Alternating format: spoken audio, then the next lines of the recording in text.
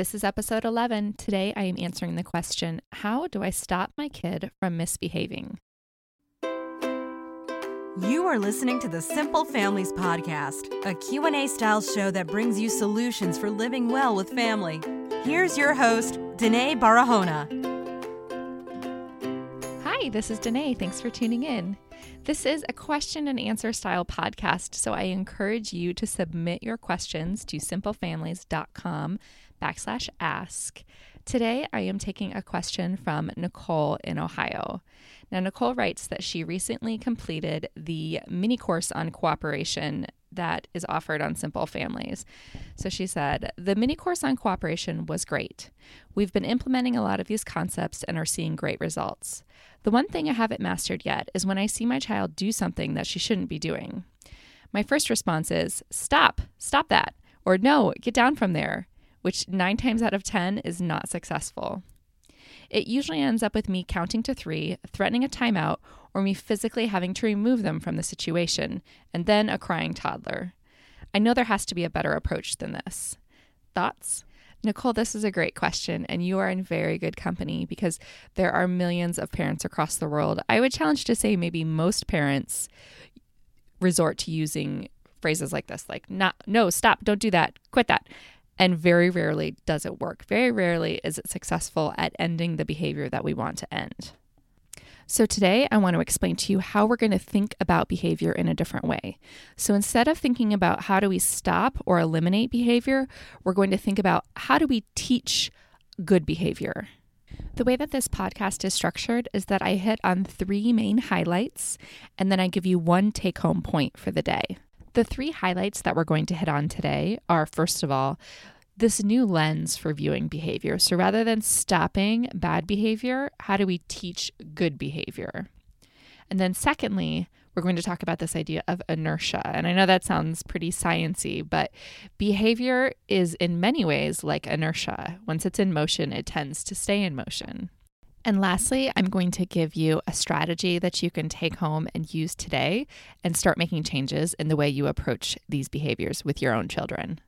So this idea of having a new lens to view behavior, we're no longer going to view it as behaviors that we need to stop or squash right in that moment. So when we say stop it, and we think that children should react and just stop. Instead, we're going to think about it as how can we teach new good behaviors instead? So when a child is behaving in a way that we don't necessarily like, let's not view it as them misbehaving, but instead let's view it as there's a deficit. They need to learn a better behavior instead, a more desirable behavior to replace the one that they're doing. You might find it hard to believe, but kids really don't misbehave on purpose. They're not bad on purpose. Kids behave in ways that meet their own needs. So if a kid needs a snack or wants a snack, they might throw a tantrum for it if you said no. And that's their way. If they know that tantrums work to get what they want, then that's their way of getting their needs met. A kid who has an abundant amount of energy might jump on the sofa repeatedly and keep jumping on the sofa despite the fact that you've told them to stop it several times. They've tried to stop. They've tried to sit down, but they get right back up and keep jumping. And this is that idea of behavior inertia. Once a child gets into a path and once they're behaving in a certain way, it's really hard to stop it on a dime. Inertia is this idea that once an object, or in this idea, a behavior is in motion, once it's happening, it stays in motion unless it's acted upon by an outside force. So unless someone or something comes along and stops the behavior, it keeps going. And the vast majority of the time, just hearing from a parent, stop, no, don't do that, doesn't do the trick. Because there's something driving this behavior. There's something that's motivating it. Now, there's some old school parenting ideas out there that think when an adult says something to a child or tells a child to do something once, that the child should immediately react and do what they say. And those approaches to parenting are usually based in some way on fear. So the child will stop doing whatever it is that they're doing. It's based on some strong fear that they have of what might happen if they don't listen to their parents. So in this type of parenting, they might think that they're going to get spanked or smacked or something like that. And that is the external force that is acting upon the inertia. And it's a strong one. So it's strong enough to pull this behavior out of motion. It's strong enough to put an end to this behavior. Now, that's not my style. I don't parent out of fear. I don't threaten or ever use any kind of physical punishment on my kids, nor do I recommend it. So if you ask your child to stop doing something and they don't respond, they don't listen, you're not doing anything wrong and you're not alone. Very likely you're like me and you have chosen not to parent out of fear, but you do still need another tool for your tool belt. So instead, we have to find a different external force. We have to find a positive force to pull this behavior out of inertia, to put a stop to behaviors that we don't want to see anymore. So that brings us to the strategy for today. So this strategy is something that you can start using right away and that you should find to be pretty effective with your kids. This is a discipline strategy. And when we hear the word discipline, we often think about things like discipline is punishment, discipline is things like timeout, when the reality is that discipline is actually education. Discipline is how do we teach our kids a better way to behave. So instead of stopping bad behaviors, we're going to transform them. Back to the example of the kid jumping on the sofa. So the kid's jumping on the sofa, you might tell them to stop and they could sit down for 1 or 2 seconds and then they keep jumping on the sofa and jumping on the sofa.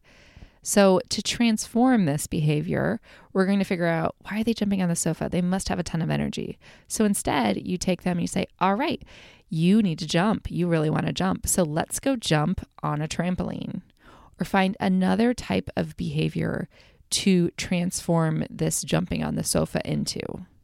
Another example is a kid who screams. I see this a lot in restaurants. I see kids just sort of spontaneously screaming. And a lot of times what that is an effort to get attention, an effort to join the conversation. So to transform screaming, you can turn it into talking.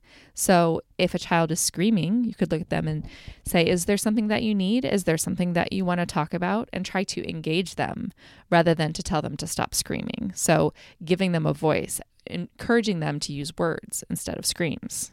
So to use transformations to transform a behavior, do a quick assessment and try to figure out, why do you think your kid might be doing this behavior, whatever it is that is bothering you and you don't want them to be doing anymore, and figure out how you can transform it into something positive, into a behavior that you do want to see.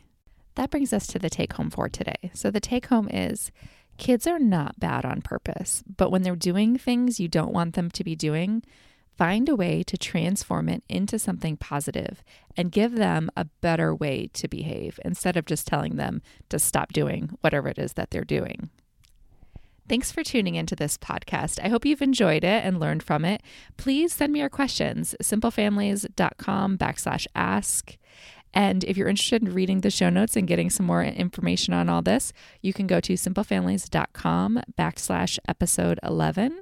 And please take a second to leave a review on iTunes. I would be so grateful for that, as that will help this show to reach more people who are interested. Thank you for your time and have a good one.